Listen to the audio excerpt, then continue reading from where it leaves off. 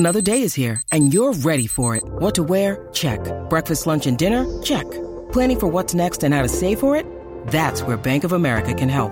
For your financial to-dos, Bank of America has experts ready to help get you closer to your goals. Get started at one of our local financial centers or 24/7 in our mobile banking app. Find a location near you at bankofamerica.com/talktous. What would you like the power to do? Mobile banking requires downloading the app and is only available for select devices. Message and data rates may apply. Bank of America N.A., member FDIC. When you need mealtime inspiration, it's worth shopping Kroger, where you'll find over 30,000 mouth-watering choices that excite your inner foodie. And no matter what tasty choice you make, you'll enjoy our everyday low prices, plus extra ways to save, like digital coupons worth over $600 each week. You can also save up to $1 off per gallon at the pump with fuel points. More savings and more inspiring flavors make shopping Kroger worth it every time. Kroger, fresh for everyone. Fuel restrictions apply. Thank you for listening to this Podcast One Sportsnet production, available on Apple Podcasts and Podcast One.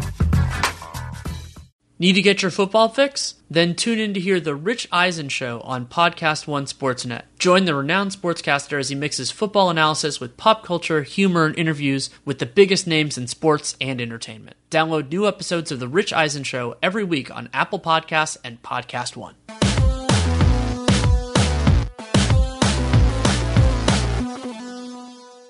Welcome to Real Jam Radio. I am Danny Lurie, your host, and so happy to have you with us for this episode. This is the return of a frequent former Real Jam Radio guest who has been unavailable for the last few years, and that is the great Seth Partnow, formerly the Grand Poobah of Nylon Calculus. Then he moved on to work in analytics for the Milwaukee Bucks for about 3 years, and is now back in the public sphere. He just took a job at The Athletic, which I'm extremely excited about. And we had a really fun conversation, and really what we kind of got into, we didn't get very specific on players or teams or anything else. It was more about the conversation about analytics, about basketball, and where it has changed and where it has not changed in those 3 years where he's been in the private sphere, so he hasn't been able to share his thoughts, and we talked a little bit about the perceptions and where things might be going, and also where he wants to generate research, which I thought is really fun. And Seth is, for those of you who've heard me use the phrase feedback loops, his research on that is a really important part of that concept, and you can go back and read it, of course, at Nylon Calculus. This episode is brought to you by betonline.ag. You can use that Podcast One promo code for a 50% welcome bonus. Episode's a little bit less than an hour. Lots of really interesting stuff in here. This is a conversation unlike a lot of what you can hear anywhere, and it's fun to do during the off season where we can be a little bit more conceptual. So I hope you really enjoy it. Thanks so much for coming on. It is wonderful to be here, Danny. Yeah, it's fun to kind of reading through your kind of your opening statement and everything like that. I mentioned this in the little tweet that I put out there, and I could have waxed more effusive on your previous work, but decided that you would hate that a lot, so I decided not to do it. But I thought a good place to start was just getting back into the public sphere. Where are you kind of seeing as things that you'd like to delve into? Maybe not immediately, but just topics that you're finding interesting as you're kind of processing all of this. Oh, one of the kind of a meta topic, I guess, is almost how little the broader conversation has moved on things statistical in the NBA kind of in the last 3 seasons. It seems like it's a little bit Rip Van Winkle. I wake up and we're still kind of talking about shot defense metrics and catch-alls and stuff like that. And but it's a little bit frustrating to watch that from afar as kind of baseball has been lucky that they've had, fan graphs and baseball prospectus and stuff like that.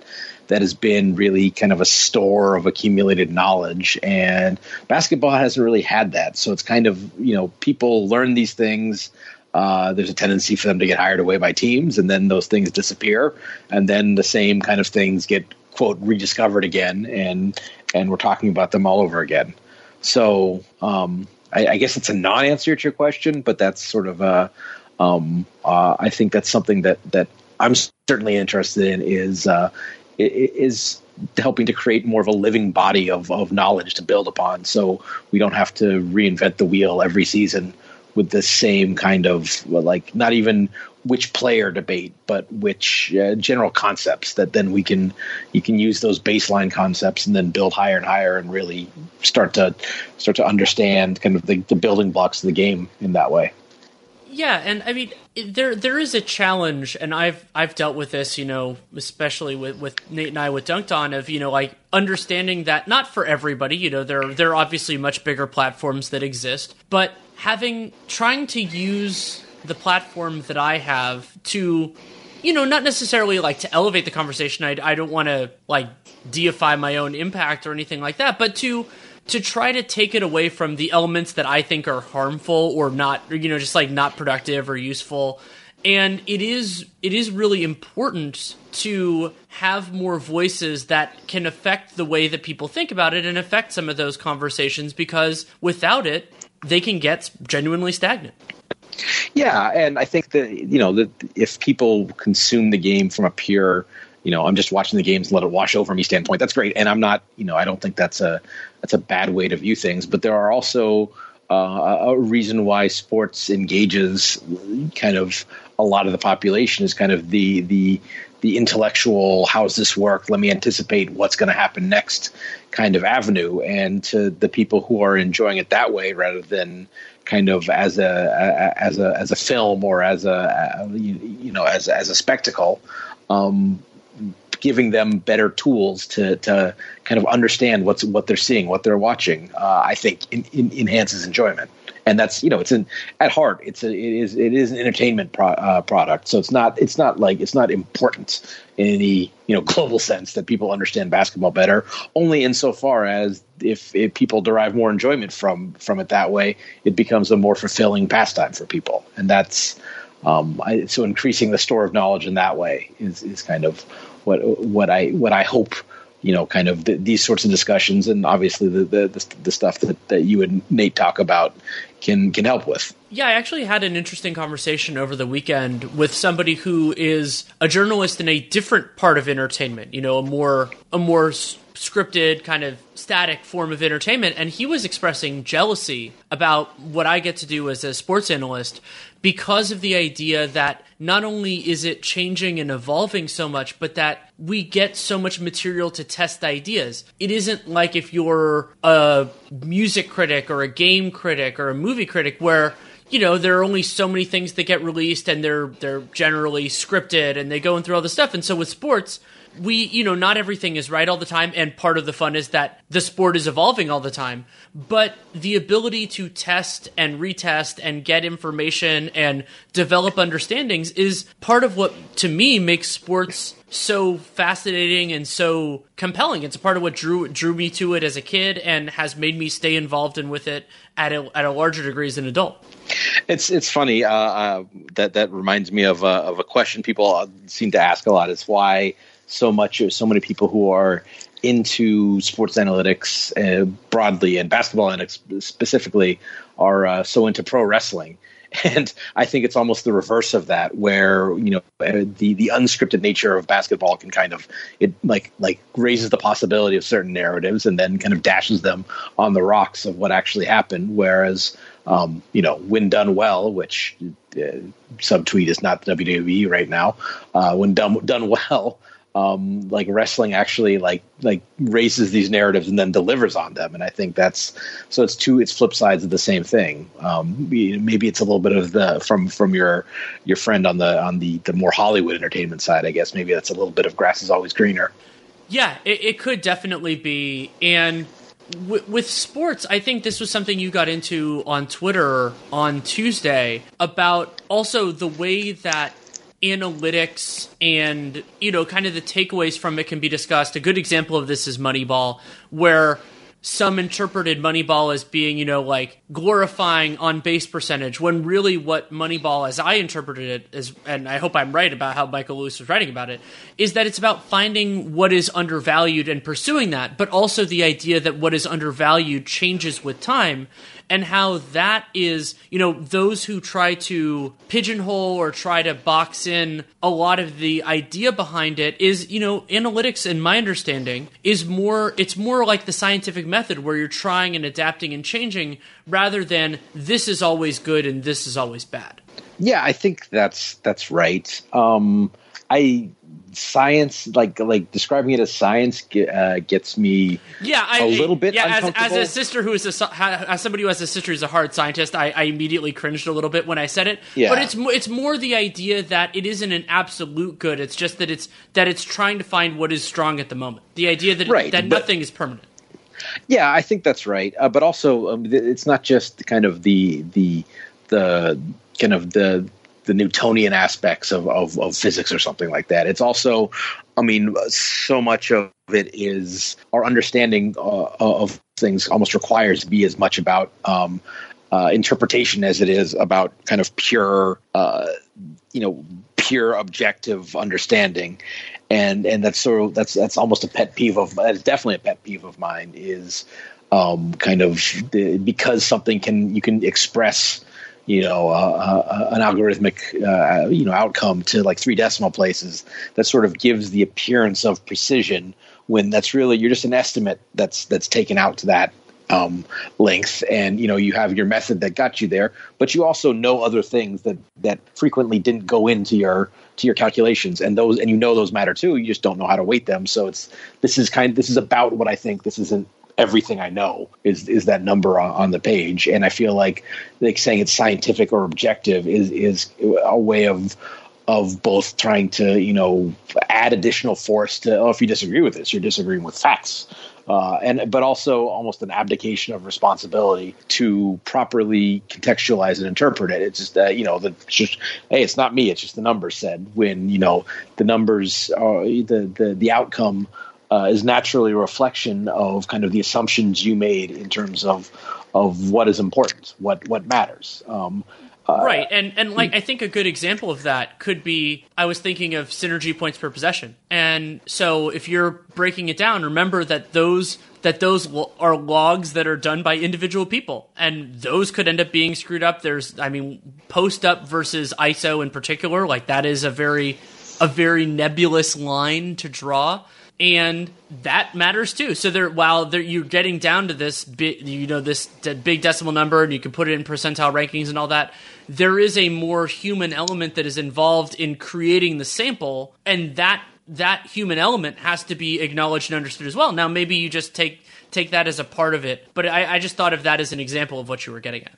Oh, sure. And it's not just, there's and by the way, those kind of interpretations, there's not a right or wrong. These are all kind of artificial constructs that we're kind of putting names on. So, the difference between, a guy like Blake Griffin who will post up in kind of a mid-range area, turn and face. Is he posting up? Is he facing up?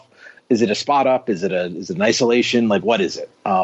And different, even if you asked people on different like NBA coaching staffs how they categorize that play, you get different responses based on kind of whatever their individual taxonomy is. So there's not, it's a flavor thing, not necessarily a factual thing.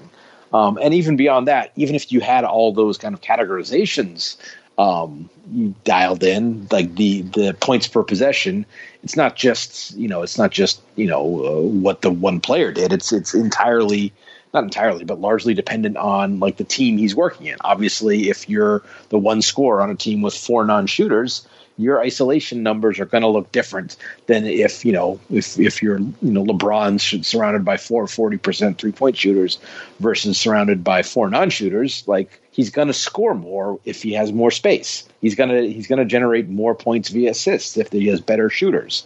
And so that's not, the difference between those numbers isn't the hypothetical numbers isn't, LeBron played much better. He was also in a kinder context. I think the 2015 finals, the 2015 finals, right? When everyone was hurt that was 15. The Cavs. Yeah. Like his efficiency numbers were pretty terrible, but he was also, like, subjectively at least, was in more control of the games in that series than just about anyone I can remember, just because they had to play in such a grindy LeBron do everything way. Now, so which is a better reflection of how well he played? So that's not a question that lends itself to a fully objective answer, because there's some subjectivity in what do we think is important here. Right, and along those lines, something that I've become more interested in over the years is the idea that usage has to go somewhere and it can only go so many places. So you could think about that in the high efficiency, extremely low usage type of guys, those 3-and-D players that can't dribble. You know, like Danny Green in his early Spurs days is a pretty good archetype of that. You know, he's a little bit better now, but that sort of a player. Yeah, there's a value to that, but if you don't have enough guys that can create those shots for Danny Green, then he becomes a less valuable player. But then you can have it on the other side, and this has been my criticism of the Westbrook-Harden fit at this stage in their careers, is that James Harden is an unbelievable offensive creator with the ball in his hands, not only for himself, but for his teammates. And I mean, he can be the lead guy on an unbelievable offense, and if you're taking possessions away from him and giving them to Russell Westbrook, even ignoring all the off-ball and everything else like that, it might lead to a less effective overall outcome, or at least one with more variance in it.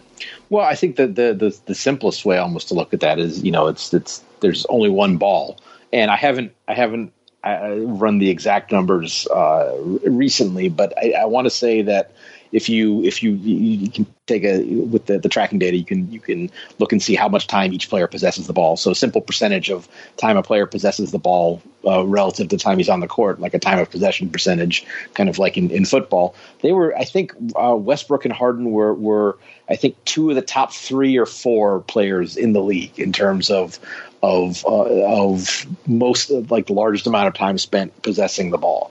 I think if you it's entirely possible that each of them, I think each of them was close to around 50% of the time for their own teams on offense. So it's like for them to stay at the same possession rate each, they'd actually it would be more than the total time Houston's going to have the ball next year.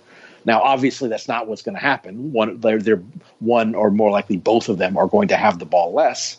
But that's still, if their best skill is ball in hand, they're going to do that less. Now, you can say that, well, both of them have attributes, more Harden than Westbrook, obviously, that could make them effective off-the-ball players. But, you know, I think you thought the same thing maybe with Harden and Chris Paul.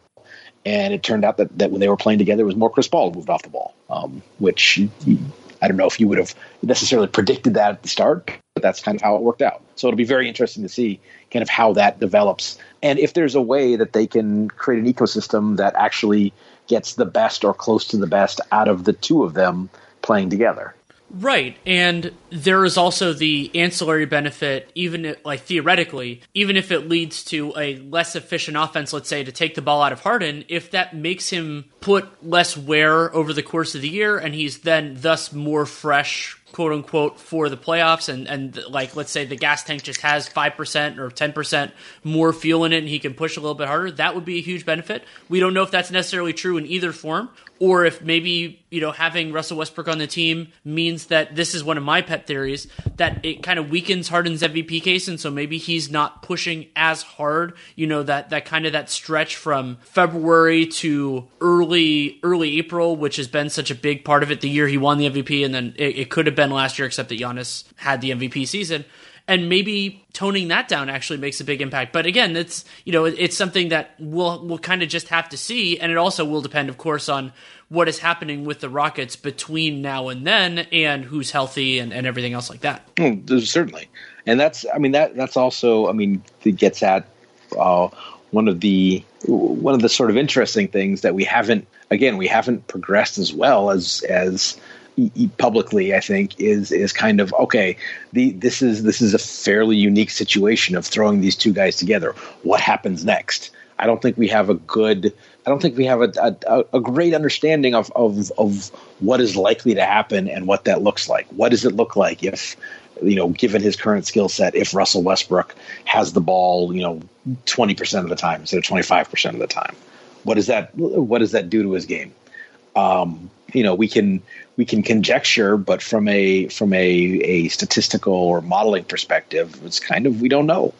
And it'll be interesting in that regard, but also kind of, you know, trying to study and build the tools to really understand that better is something that I'm looking forward to doing some of. Well, it's something and there might just be a sample size issue on it that could preclude it from being as useful as I would like it to be. But I've been wondering about some of those limitations, Westbrook, Harden in particular, but there are numerous other ones where basically players or a combination of players have a weakness, but it's just too hard or too rare to exploit it in the regular season. But it can theoretically be in the playoffs, both because you can get those scouting reports, you play teams more often, the incentives are there, you can coach for a specific opponent. All of those different elements come into play. And I would love to know if, for example, like some of the more prominent ones, like Andrew Bogut on Tony Allen or Draymond on Rajon Rondo over the last couple of years, or there are a lot of non-shooters. Joel Embiid on Pascal Siakam last year in the playoffs. If there is some real merit to like those players having more space, basically being guarded less, and how that impacts their offense in those sorts of circumstances. The problem, though, is that maximum a 7-game series, a lot of times those things don't carry over. But I would love to know if those, not guarded players, if that really does have the impact that I feel like it does in the playoffs. That's a really interesting question. And then if it does have that impact, why is it? Is it? I can speak from a little bit, not comparable, but from a playing perspective, like just not getting guarded can really mess with your head. And if that happens, these are not robots, and something like that happens, does that affect other parts of your game? A lot of the guys who this in many instances who would kind of get this treatment. It's like, okay, he's a liability on offense, but he makes it up in other ways. Well, does the man, it's embarrassing for me out here. I'm just not getting guarded. I can't do anything. How does that affect the other parts of like the strong parts of their game?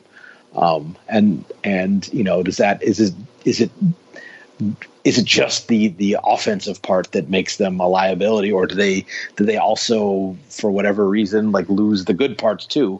And so then that's why in some cases it seems like guys become more unplayable. Or is the unplayability an overreaction, or is it somewhere in between? Well, and also I'd be interested in how does that affect the quality of the looks for their teammates? Again, we're getting into even smaller samples, but I mean, that's something that I've seen in various series over the last couple of years. I mean, that was part of the idea of Toronto's box and one on Steph Curry is, can you make it so that life is sufficiently hard on everybody else, or you're making those other people take shots that are outside of their comfort zone? And so kind of the idea of, is the strategy worth it, or more basically, what is the effect on everyone else? Because that's the whole reason you're doing it. You're putting Draymond Green on Rajon Rondo so Draymond Green can mess everything else up. So the effects on Anthony Davis, the effects on Drew Holiday, that is an important factor to try to put together as well. Absolutely. And I mean, we can talk ourselves in circles about this. It's just really complicated. And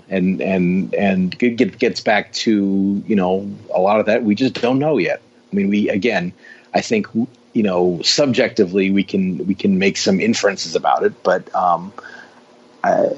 there's nothing that we have proven yet statistically about that. And I think it's more interesting that way. If it was solved, then it would be boring. But it's we're only 6 years into having XY data for players, and we're still kind of just scratching the surface of that. And that's there's plenty more. One of the great items that I've always thought would be a super interesting aspect to add into evaluation of defense was some kind of audio component. I mean, we know communication is hugely important in defense, right? So why if we actually hear players talking and identify who's talking, then maybe that's sort of a thing it's maybe described now as kind of an intangible or something else. Maybe we can start to measure that too, and then we can see. You go back to the guys who have been defensive player of the year types, despite not having the typical kind of athleticism, like the Marc Gasol type. Well, he's always in the right spot. Was described as a defensive quarterback, stuff like that. Man, if we had somehow had the tracking data, but also kind of a court mic that we could use to differentiate. We could hear him call out call out opposing play sets and kind of direct his teammates where to go and stuff like that, and kind of evaluate that additional skill on top of kind of the stuff we normally see, the running, jumping, length, verticality, all that kind of stuff. I would also be really interested in the converse, and if I had any voiceover, the acronym would involve swaggy in some form, of which players are talked to the most. Which players need the most direction in terms of what plays their teams are running or where to be, and does that stick with it? So, Jordan Bell a lot of this comes from the Warriors because I get to see a lot of this stuff more than you do, and because a lot of it is easier to see in person than on television because you get the full scope of it. Who needs direction the most? That'd be something that I think would be really interested in. Does a player who gets a lot of that early in their career, do they get better? Is that something that tones down? Are they still comparatively high when they get later in their career? Do they quote unquote figure it out? There's a lot of stuff there. Theoretically, you're talking about kind of quantifying what had been intangible that I would just love to know. And that spawns a number of other questions. Can you survive, one guy who needs to be directed? How about two guys? How much worse is two guys than one guy? My intuition is that there's a point at which I think that having two guys who aren't really sure what they're doing is more than twice as bad as just having one. And three times if you have three guys, you're done. and actually maybe having five guys who don't know what they're doing might be better than having two guys who do know what they're doing and three who don't. Well, and then you could switch everything. You could go to a basic system, and at least then everybody would know what they're doing in that context. Or the offense wouldn't know what was going on either, and maybe you would just through fear. What do they do? Are they playing zone? I don't know, and maybe the confusion of it would create some defensive quality. I feel like that's how all of my middle school basketball games turned out, was the defense by sheer incompetence. Plenty more to talk about with Seth, but first a message from betonline.ag. Summer action continues to heat up in baseball and the MLS, and we are just weeks away from the NFL preseason. There's only one place that has you covered and one place we trust, betonline.ag. Sign up today for a free account at betonline.ag and use the Podcast1 promo code for your 50% welcome bonus. It's right after the trade deadline. That's always a really fun time in baseball because you have some faces in new places. Zach Greinke going to the Astros is interesting, and a bunch of other pieces changing the pennant race, so you can keep an eye on that. And a great way to stay engaged is with betonline.ag, and there are so many baseball games. Sometimes you want to make it a little bit more interesting or add a little bit of sizzle, and that's a great way to do it. And you don't need to sit on the sidelines anymore. You can get in on the action. And don't forget to use the Podcast1 promo code, or you can text BETNOW, BETNOW, to 238669. Either way, you get that 50% welcome bonus. You tell them that you came from us. So get in on the action at betonline.ag, your online sportsbook experts. It's fascinating to think about a lot of that stuff, and part of what I'm excited about is also, and what makes sports, especially at the NBA level, so compelling, is that the inputs are always changing too. Now we're starting to see guys coming into the league who were more comfortable taking threes, in high school, some of them in middle school, we're getting closer to that level. And it's not just point guards, you look at the shots that Trae Young is taking, but it's true with bigs as well. And if we can get to that kind of baseline of competence where there are just more individual human beings at various size levels that can shoot 32, 34, 38% from three, that starts to open things up too. And we could get, I've thought that one of the big kind of differentiators was, can you survive with three competent shooters versus four? And then if we can get to 4 versus 5, then this is a very different offensive paradigm that some teams will be able to take advantage of. That's interesting. But it's also, what is the flip side? Is that at what point does the defensive paradigm shift, and then shooting isn't the swing skill? Maybe at a certain point, and with all the switching, we might be coming to this actually. That it goes back to at some point in the not too distant past, one-on-one shot creation ability was the swing skill, right? That was the differentiator, and that was the thing everyone was looking for. And then it became it's a duplicative skill, and you don't need everyone to be able to do that. And it's really for people who are playing off the ball, they need to be able to shoot, be able to break someone down off the dribble. Well, maybe we move back to an environment where everyone's got to be able to beat their guy, because the defense adjusts to everyone being able to shoot. and that's and then that trickles down to lower levels of basketball, and we're seeing. I think we're kind of starting to see the effects of Steph's style of play now, because there's guys who, when he first came to prominence, there are guys who are coming into the league now who are, middle schoolers, early high schoolers. So they kind of started to add that to their game because they discovered it was possible. And when the next iteration comes, it's going to take 5-6 years for that next thing to kind of start to filter up through the ranks.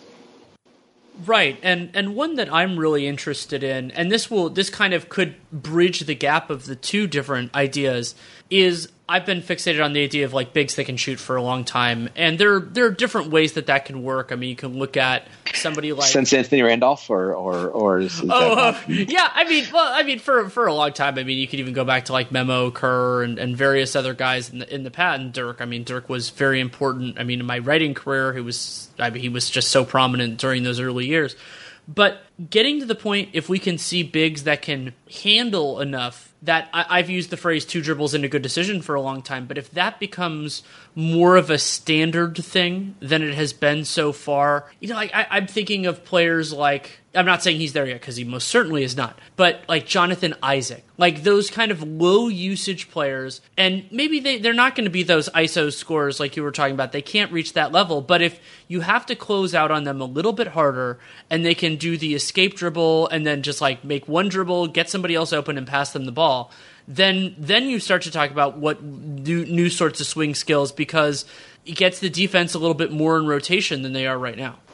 Yeah, that's interesting you brought that up, because that ties back to someone else you brought up earlier. Like you talk about like Danny Green at the beginning of his career and Danny Green now. That's like the big difference is, he's never going to be a great one-on-one shot creator, but he, through whatever process, became just from a purely catch and shoot guy to a guy who can take 1 or 2 dribbles, pass to close out, cause a rotation, make the next pass, and that makes him a more effective player than a guy who is effectively a place kicker who just stands in one spot, shoots, and if he doesn't do that, then you're at a dead end and you got to pass the ball to someone else and you start over. Well, and that ties in with something that I've grown in interest in your 3 years out of the public sphere, which are players who are effective shooters but are reluctant shooters, and that the players who I like to think about this in terms of the positioning and the attitude of the player who is guarding them. So not all 38% 3-point shooters are the same, because some guys, and you when you watch the NBA a lot, you see this, and it's part of the joy for me of watching so much league passes. There are some guys who, they're a 38% shooter, but they take a long time with their release, or they're only going to take it if they're wide open. And so their guy isn't just living in their jersey like they are for certain players who have a quick release or really active shooters. And along the lines of the gravity that Kevin Pelton and Tom Haberstroh have written about before, there is an intense value to being a more aggressive shooter, and that is a really interesting, important part of this equation for me as well. Well, there's, not to be pedantic, but I will. There's a difference between a guy who is shooting 38% from 3 and a guy who's a 38% 3-point shooter. Yes, and a very good point to bring up. Yeah, and a guy who is a reluctant shooter, he may have hit 38% of his shots, but if he really thought he was that good a shooter, he would shoot more, for the most part. So I think to make it as an NBA player, one generally does not lack confidence in one's ability. So if a guy thinks he can make a shot, he's going to shoot it. And so the player who is the reluctant shooter, who happens to be hitting a high percentage, like he's in some way telling the defense that they don't really need to guard him. This is the flip side of this is kind of the shot defense stuff. It's an extreme way of saying it, but if you're guarding a shooter on the perimeter and he takes a shot, you haven't played good enough defense, regardless of whether it goes in or not. Now, obviously, that's subject to a bunch of caveats. There are players who take bad shots routinely, but for the most part, if a guy decides he's open open enough when he catches it to shoot it, he's probably right to do so if he's made it to the NBA level, if that makes sense. Yeah, I think that it does, and that might be the way of kind of getting this conversation into a different place. And also, a lot of those, reluctant 38% shooters, it ends up being more of a sample size issue than anything else, and then maybe they have 1 year where they're there, and then another year where they're 33 or 32, and you're like, oh, okay, that's probably closer to what they actually are. And surprise, surprise, when there's a smaller sample, it's more prone to fluctuation and variance, and that can explain some of it as well. Well, and really, it's especially for something like like 3-point shooting. For most players, a season is too small of a sample to really have pegged their quote unquote true ability as a shooter to the extent that that's some kind of fixed thing. So it's we're kind of guessing at the players' true abilities through kind of expressions of them as we see it over the course of 82 games and then the playoffs each year. So there are guys who and on some level, I think as you're getting at, it almost doesn't matter how many of the shots go in because how closely you're being guarded has more of an effect on how well your team does offensively than the difference between shooting 34 and 38%.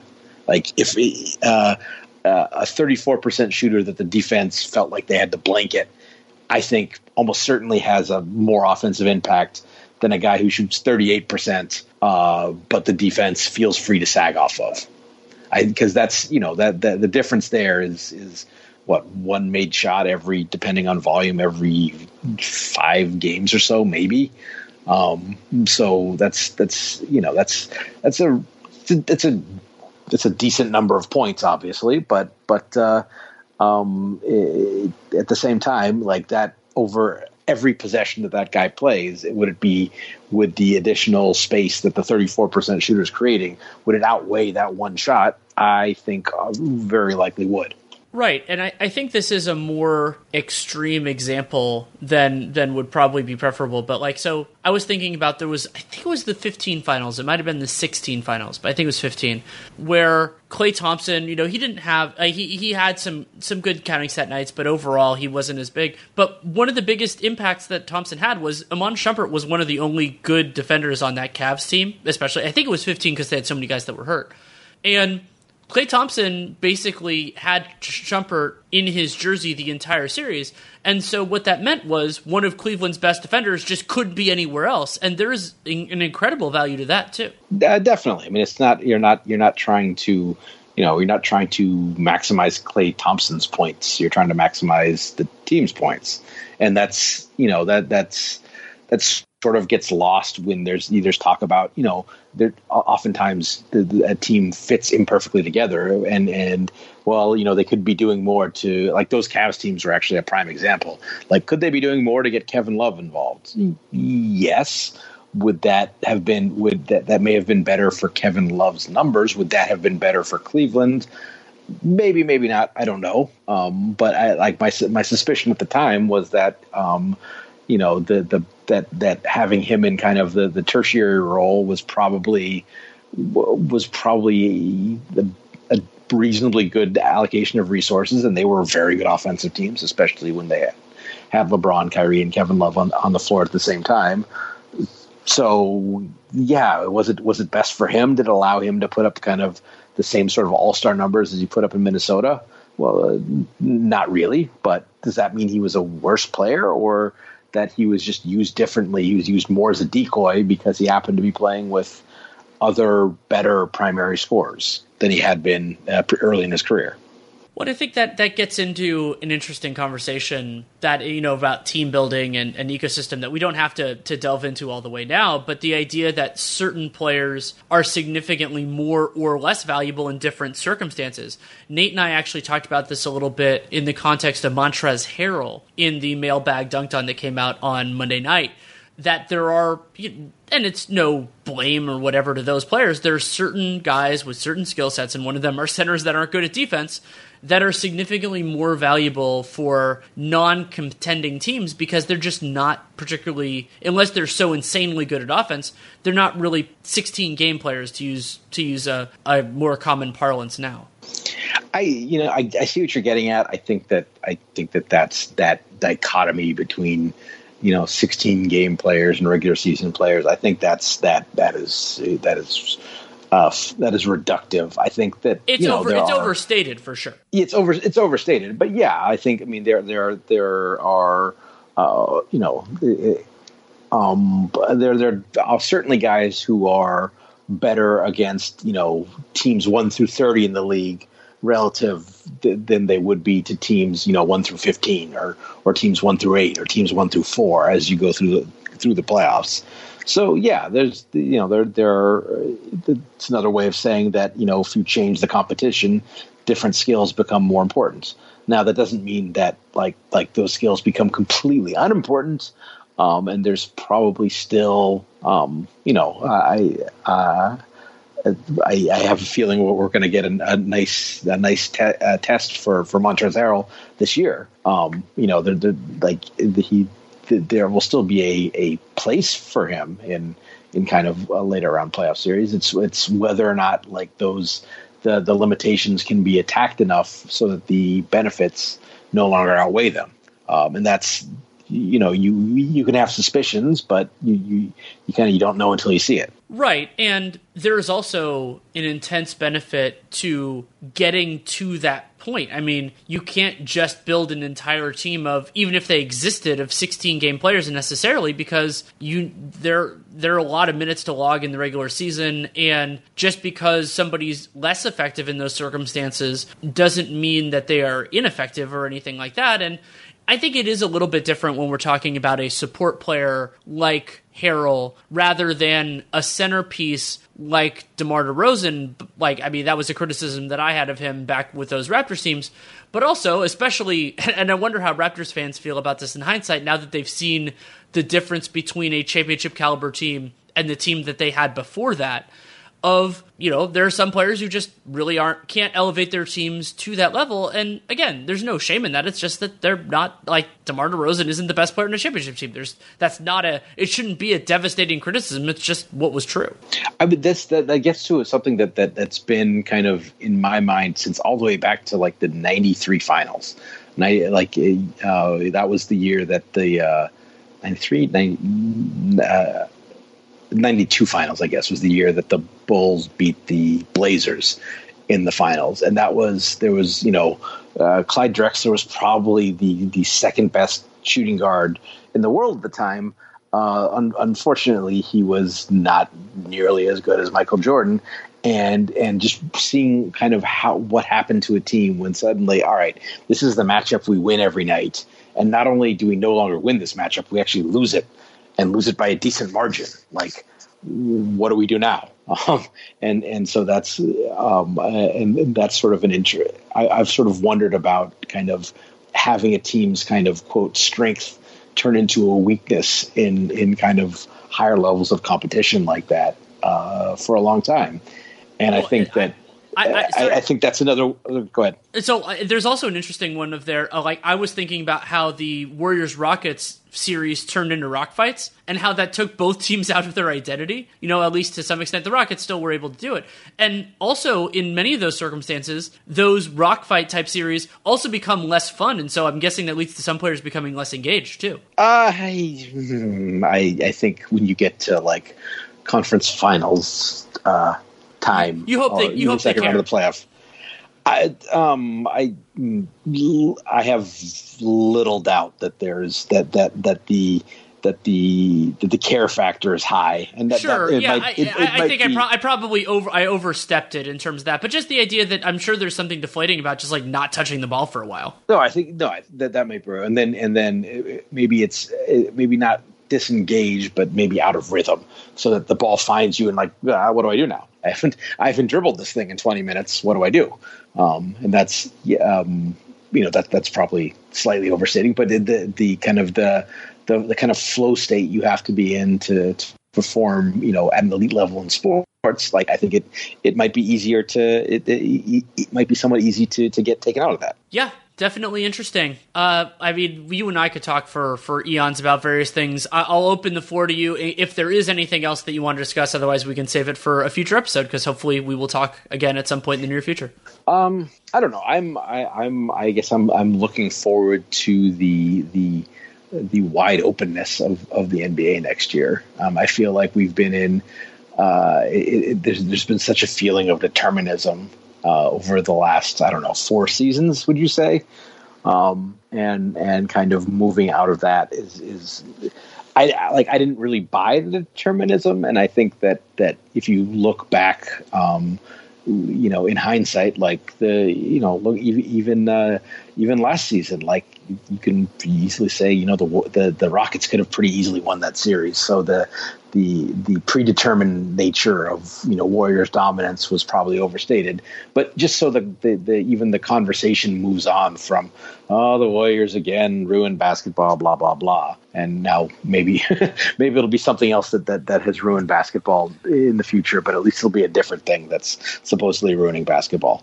Also, how does that perceived wide openness, assuming teams agree with us, how does that affect how teams approach the trade deadline, how they approach basically the personnel decisions they make? Because if it's a closer margin, you could see some of these teams get really aggressive. I mean, I think we've probably seen a little bit of that with the amount of first-round picks that have moved around. That also might be that with the relative strength of various drafts as perceived.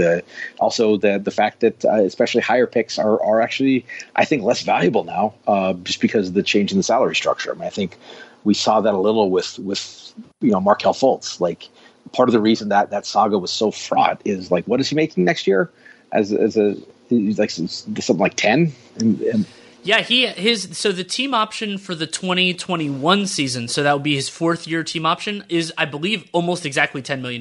That's a lot of money.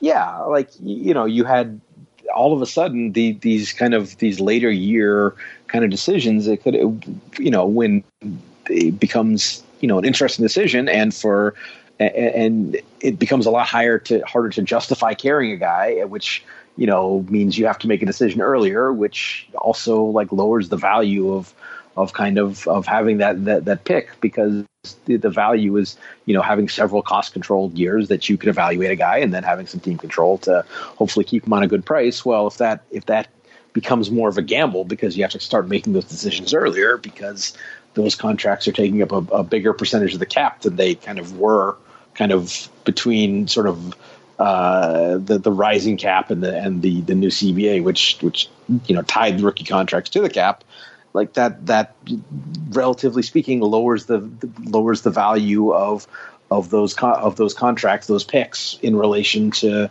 other possible avenues of team building. So I think that there's a lot of things working together that maybe will loosen up the trade market as more of these assets come into play. I think that draft picks are great lubricants for deals, and if they aren't like a hoarded commodity, then that might make even more player movements possible, which is certainly perhaps dizzying, but possibly more fun. Yeah, and we could also see, and I think we've already seen some of this, a loosening of protections, because remember, there used to just not be that many unprotected picks that moved, and partially just due to the sheer number. You can't protect picks very much if you're going to send 2 or 3 out, like we've seen a couple of trades that have done that, unless it involves certain situations. And so I think that's a part of it, but also something that I'm enjoying, and maybe this is the CPA nerd part of me, but having some really challenging option decisions, and these real consequences. Like Josh Jackson, I think, is a good example here. Like there's a chance that Josh Jackson becomes a valuable player, and that maybe if a team declines an option on him, it ends up biting them, or that, it becomes a successful player somewhere else, or even because some of these options are so high that they could re-sign. We're seeing that more often, like Korkmaz and Looney and a couple other situations. And I think that's a better ecosystem. I don't think it should necessarily be that it's a good system where just because the contracts are so artificially deflated that every guy or almost every guy that gets drafted in the first round makes it to the 4th year of their contract. I think what is a good system is maybe a conversation for another time. That's sort of that's a question I had before I worked inside, and I continue to have after, is like who benefits from complexity And is that good? Like, obviously, I mean, from a professional standpoint, obviously, the complexity of the CBA is very good for you. So I'm not trying to push you out of a job or anything like that. But it sounds like you are, but it's okay. No, but just wondering from a kind of a league enjoyment standpoint. I mean, obviously, the whole player movement off-season ecosystem thing has been gangbusters for content and engagement. But I'm wondering, is that a sustainable like gold mine?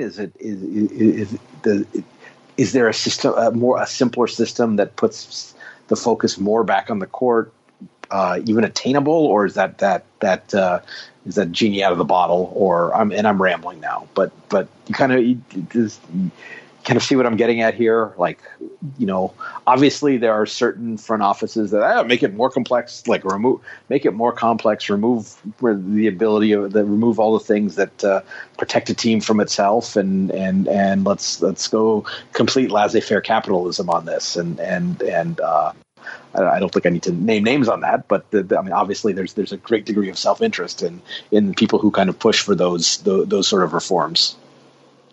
The incentives get really complicated, and there are arguments in a lot of different directions. But yeah, that would be a fun conversation to be had. Maybe that's one that we can spend a little bit of time talking about at The Athletic. Maybe, just maybe.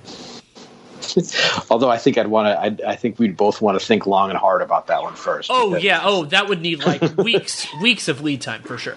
Because as you know better than anyone, given how kind of the almost the Jenga stack of any one team's kind of salary decisions can be, and then amalgamate that into across the league, and little changes can have big effects and unforeseen effects that can I think you've talked about this at the time, was kind of the decision to sort of grandfather like Durant's contract into the Derrick Rose rule, right? Like that's a piece of minutia that I think affected a lot of different things. Yeah, there are a lot of those examples over time, and also, I mean, Nate has articulated this well. Just the way that unintended consequences have shaped basically every CBA and all, like from extension negotiations and everything else. And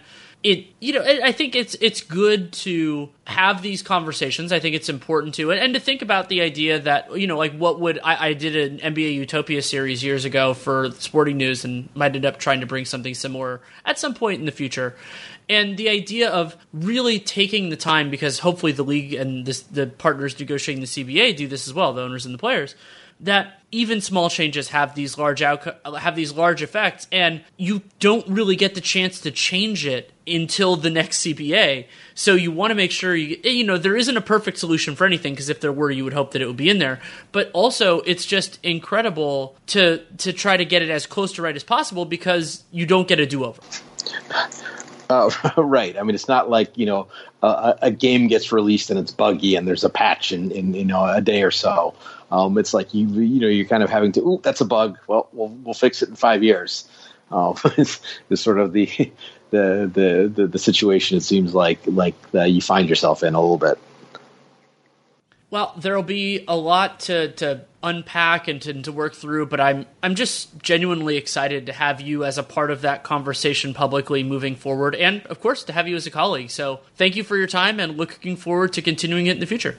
Thanks a lot, Danny. It's been good to chat in this format again. It's been a while. Thanks so much to Seth for coming on. I'm extremely excited to say that you can also read him at The Athletic now. He's going to have I'm really excited for what he's going to be able to do. And you can follow him on Twitter at Seth Partnow, SethPartnow. And he's already gone in some interesting directions, like really kind of talking about analytics, and there's a little bit about Moneyball, which we ended up discussing in the podcast itself. But he's a great follow if you haven't been on that board already, and hopefully you are. And lots of cool stuff coming down the pike with Real GM Radio. I'm going to do more on the division stuff. I'm planning on doing all 6 of those podcasts between now and the start of the season. Also going to do the over-unders with Arturo Galletti whenever we're at the point where we can do that podcast. So that's basically the next 2 months. I mean, if something else great comes up and I have a few fun feelers out there, those can crop in, and